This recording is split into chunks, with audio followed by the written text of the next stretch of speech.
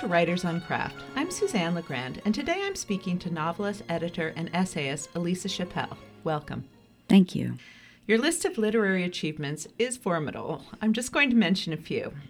You are contributing editor and columnist for Vanity Fair, former senior editor of the Paris Review, co-founder of the literary magazine Tin House, which is based both in Portland and in Brooklyn. Your first book of fiction, which was 10 Link Stories entitled Use Me, was published in 2000 and was a finalist for the PEN/Hemingway Award. Your second novel, Blueprints for Building Better Girls, just recently came out. Yay! And you also have 2 kids. I do. I have a daughter and a son. Yes. Okay, so here's the first question I have to ask. How do you do it all? A lot of speed. No, you know what I realized a long time ago was that I do really well if I have a very clear structure. And I think this is a problem for a lot of writers and for a lot of women in particular. The idea of taking your work seriously and putting it at the top of the list of things to do, or maybe, right after feed my children and make sure they're wearing shoes before I send them to school. Work should be a priority. Your work, your creative work should be a priority. It's like what Virginia Woolf is talking about in A Room of One's Own. I think it's very hard for us to put that near the top of our list because, as you know, as writers, artists, at the end of the day, it's not like we've made a wallet we can sell. Sometimes I've worked all day and all I've gotten is a sentence or 2 sentences. So I think sometimes it's hard for us to take that work seriously.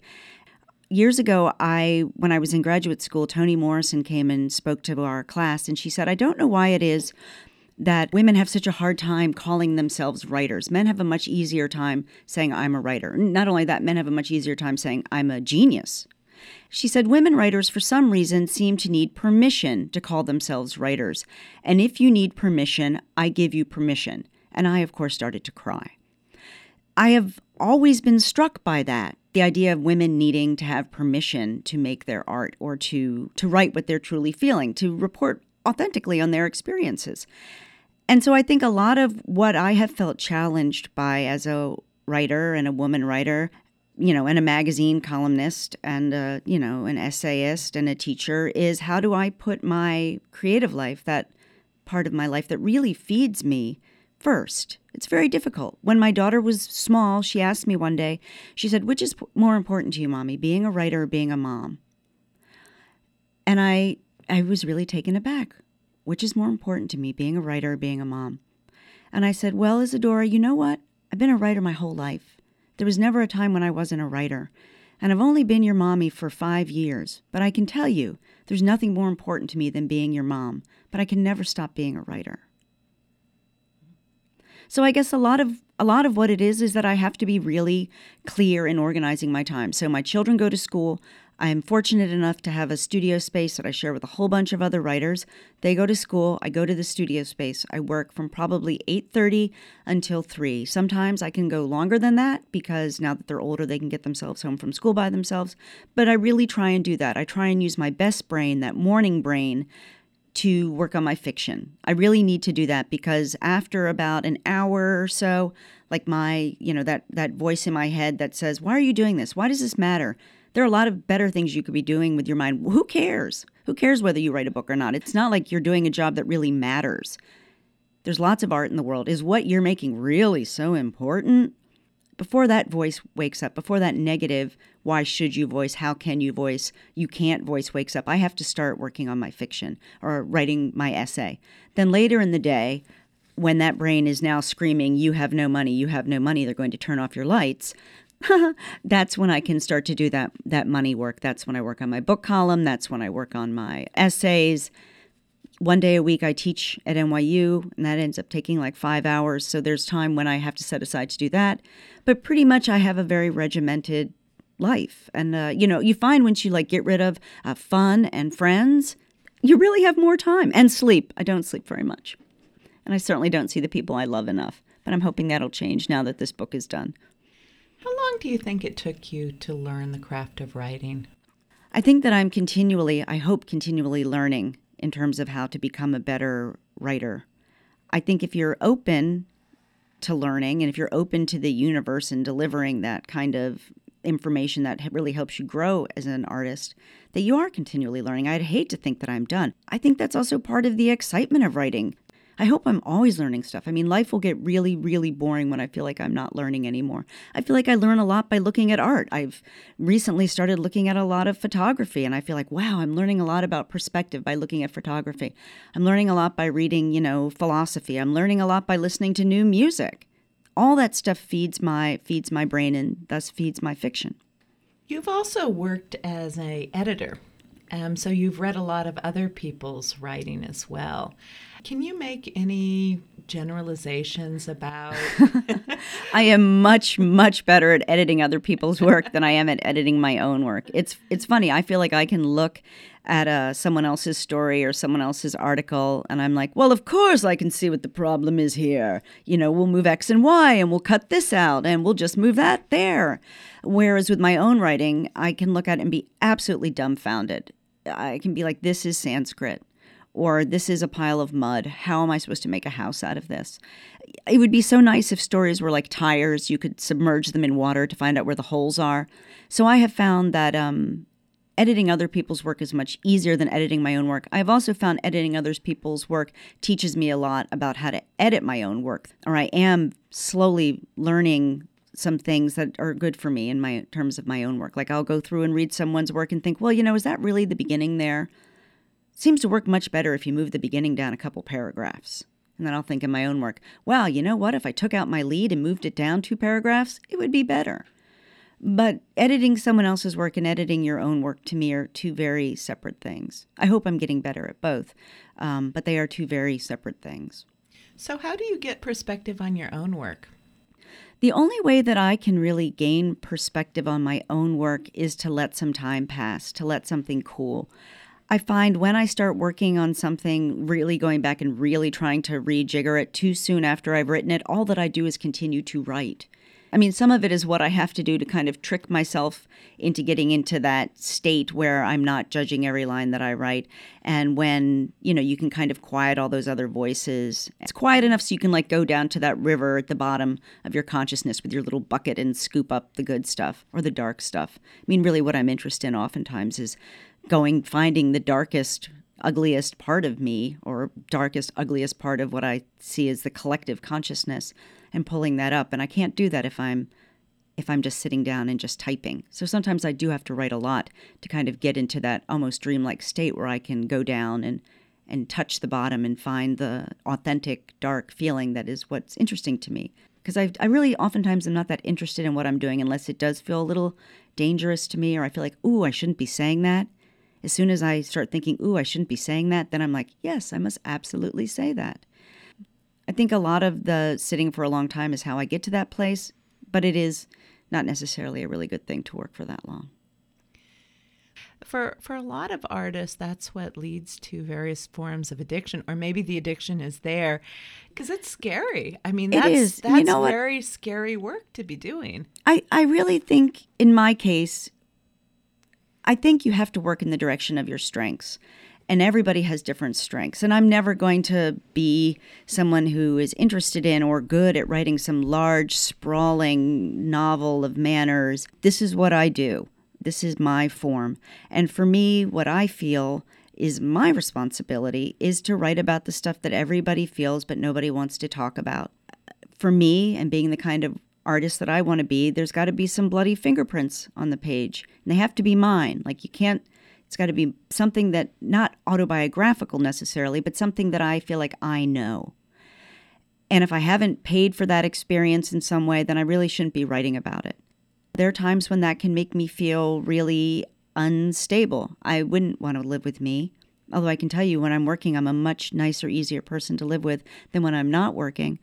But I guess some of that is just I feel like that's my job. And okay, so some of it's going to be hard. Some of the stuff I want to write about may be kind of depressing. But I'd like to think that I also have a sense of humor, and that is what makes it bearable. I laugh a lot. I mean, I sometimes think I'm just uproariously funny in my work. Other people don't necessarily. But I think the way that you avoid being driven too crazy by your work Oh, actually, you know what? I don't know how you're not driven too crazy. Everybody I know who makes art or writes is crazy. I mean, you have to be crazy. You're not going to make money. You're going to spend a good deal of your life alone. You're going to constantly doubt yourself. You're going to spend days working and working and working and think, oh my gosh, I've laid down diamonds. There's a brilliant gem on every page here. And you go back the next day and you see this isn't beautiful. This isn't sparkly. These are pieces of broken pavement and shattered glass and bubble gum. You know, you take a beating as a writer. Is recognition compensation for that? I mean, a lot of people think that, oh, if I were to get a certain award or a certain kind of recognition, then it would make all of this pain worthwhile. Well, I'd be lying if I didn't say that it mattered enormously to be recognized. I mean, obviously, it's a huge deal for me, and it's an enormous deal considering how long it took me to write this book. One thing that's unfortunate about writing, or maybe making all art, is that you do rely so much on other people's input, and you rely so much on other people's opinion of you. Part of what's hard is you rely so much on other people's appreciation, and you rely so much on other people's opinions, and if you're like me, sometimes you listen to that a lot. I mean, what you learn is that you pick the people that you're going to show your work to, and you really are very careful, very guarded about that. Like, you protect your work from the people who you know aren't going to be helpful to you. I guess what's worth it is thinking that you made the best book you could make. Okay, there it is. I'm proud of that. I'm not embarrassed of that. I made it. I mean, just being able to write a book is a huge deal, in the same way that it's huge to make any kind of body of work. But a lot of people have asked me, oh, you're getting these nice reviews. Doesn't it make it all worthwhile? Don't you feel good about it now? It was all worth it. And yeah, it was absolutely worth it. And I feel so fortunate. I'm so grateful for how nice people have been about the book and all the great reviews it's gotten. But I'd hope that if I write another book, even if it doesn't do well, I'll feel like, well, it was worth it. I mean, right? You've gone on a journey, you've learned something, you've made something. That's got to be worth something. We can't just put a value on something because it does well. I mean, God knows we feel lucky beyond belief if it does well. I have this kind of macabre attitude, I guess, where I feel like every book that I write, if I write another book, I want that book to feel like the book, like I've emptied myself. Like if I don't get to write another book, I said a lot of what I've wanted to say in this book.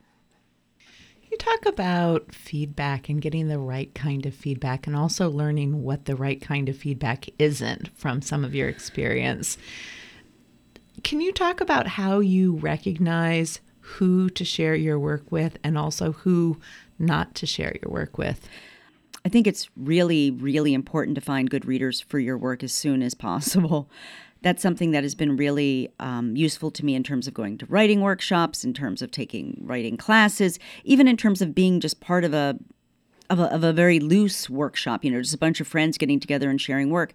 I think what you need to do is figure out who really can recognize your vision, who really knows what you're trying to do. Because what you want to do is find people who don't want to rewrite your stories the way that they would write them, but who can see what you're trying to do and can help you obtain your goals.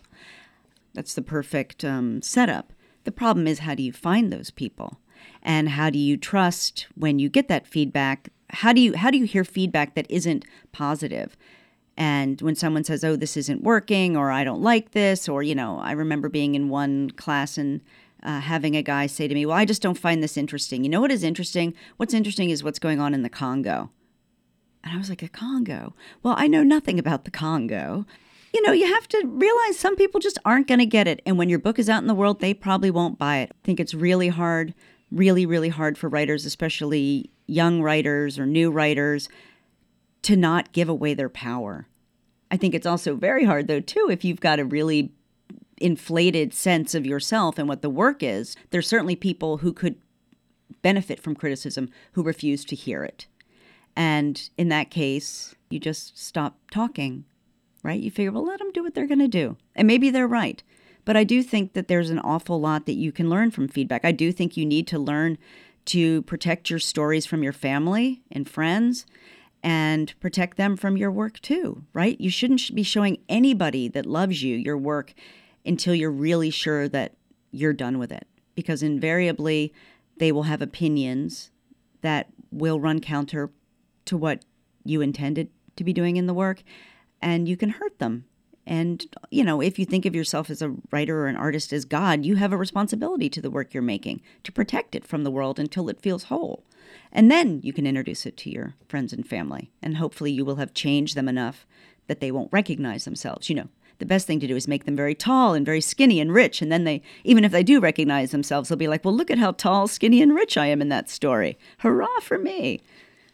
You teach creative writing at NYU. Yes. What do you find is the biggest block for most students to writing well? I would say that a huge, huge, huge deterrent to students writing well, a huge problem is the fact that they watch too much television. And on day one, I say to them, I realize that I can't do this for you, but I want you to kill your television. I do. I want you to kill your television. I'm not saying you can't watch your sporting events. I'm not saying even that I wouldn't make certain allowances for shows on HBO. I think you should watch lots of movies, and I will give you a list of the ones that I think really deal with story in an interesting way, or characterization, or have great dialogue, stuff you can learn from. But I guarantee you that those of you who are addicted to CSI, I will see it in your work, because your plots will be ham-fisted, your characters will be flat, and your sense of story will be cliched. I find another problem in teaching is, and it's interesting, you'll find it with other writers too. People say, well, I just don't have time to write. And I say, oh, how many hours of TV are you watching a week? And they'll say, well, let's see, Real Housewives of Beverly Hills, Dancing with the Stars, blah, blah, blah. I don't know, maybe in a total week, maybe 25, 30 hours. And I say, you know what? What goes into your brain is what comes out. And maybe if you weren't watching 20 hours, 25, 30 hours of TV a week, you'd have some time to write. Because quite frankly, I don't know how in the world you expect to become a good writer if you're not reading, right? You want to become a great artist? You go and you sit in front of a painting of Goya and you say, I need to learn how to paint drapery. I'm going to copy the way he paints drapery until I can do it myself, right? I want to be a great writer. I want to become a great short story writer. Well, here's a great exercise. Take a Raymond Carver story and type it into your computer.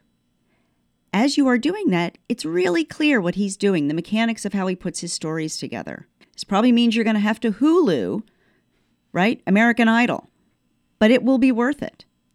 Well, and the other thing is, a lot of them feel like their lives really aren't that interesting, or what they know isn't that important, and I battle against this all the time, saying to them, look, why borrow somebody else's experience? What you know is unique. No one else knows it. Nobody else has this information is a big deal. That they have stories to tell. One of the exercises I give them is to make a lexicon of all the different words and phrases and lingo that they use that only, it's kind of like their shared language with their friends and family. And they come up with some amazing sayings, hilarious things. And I say, okay, now what I want you to do is I want you to use this in a story. Because this is what gives work the ring of authenticity. This is what makes a reader feel like they're in the hands of a writer who knows what they're doing. You have authority. You know how a 25-year-old speaks. You know what kind of ridiculous, like little joke a 13-year-old might try out at Thanksgiving dinner. Show me that. Give me that. Write in your voice. I'm not saying you have to write autobiographically, but I'm saying you're a fool if you don't mind what you have inside your head. Nobody else has it. Don't waste it. And don't let somebody else tell your story. And don't wait. Because let me tell you, I know that for a fact that sometimes thinking, oh, I'm going to wait to write that story. I'm going to bank that. I'll write that later. It doesn't work. In some ways, ideas are like soap bubbles. If you don't grab them and use them immediately and enjoy them, they disappear. Or that critical voice in your head wakes up and says, you know what? That idea, maybe not that smart. So you write it down as fast as you can, as best as you can. And maybe you have to put it aside for a while until you can really use it, but you need to take that stuff seriously. Having been a writer all of your life, what do you know now about writing you didn't when you started? You know what? When I first started writing, I wrote a lot because it was how I processed the world. It's still a big reason why I write. I don't know what I'm thinking sometimes or how I feel about anything until I write it down. I think when I was younger, I felt like it was some sort of magical power that I had, or it was the only way that I could possibly be truthful, and I didn't like to show my work to anybody. And I think I felt then when I got to be a little older, like when I was, in my early 20s, that the writer as artist was this rebel person, and this, like, we were above other people. It's like, we're not middle class or upper class. We are the artist class, and I am superior to you. I'm smarter than you. I am better than you, which is really very funny. I don't think I had the idea that writing really, yes, it's an art. It's an incredible thing. It's a luxury to be able to do it, but it's also work. And what I didn't realize is that you have to put your butt in the chair and you have to work every day that you can possibly work. You're not a writer unless you write. And listen, everybody that writes can call themselves a writer, and you should take that seriously. It took me years. I was writing on my tax return for years, writer, because I was writing for Spy Magazine, and I was writing for GQ, and I was writing for a bunch of people. But if you ask me what I did, and this is when I was writing fiction, I'd say, I work in a magazine, right? So I think something that I've learned is that you have to take it really seriously, and when you take something really seriously, you have to work at it. And you can't be precious about it. Okay, yeah, you know what? You've written 50 pages. Oh, guess what? So what? It's not good. Throw it out. It's not precious. If you were a contractor and you were building a wall and you worked for 50 hours, and when you build the wall, you realize that one of the bricks on the bottom was out of place, you tear the wall down. Don't get precious about it. And it's work. It really is work. At the end of the day, does it matter whether you do your work or not? No. Like I said, it's not like you drive a school bus and you left a bunch of kids out in the freezing rain. It matters if you leave a bunch of kids out in the freezing rain. Does it really matter if I don't go home and work today to anybody? No, not really. It matters to me. Hugely. On all sorts of levels, it matters to me. But at the end of the day, I guess what I've learned is you work. You work really hard. And you learn stuff through working. And you know stuff because you've made that work. And hopefully you become a better writer. Thank you so much. Oh, my pleasure. I'm Suzanne LeGrand. I've been talking to novelist, editor, and essayist Elisa Chappell.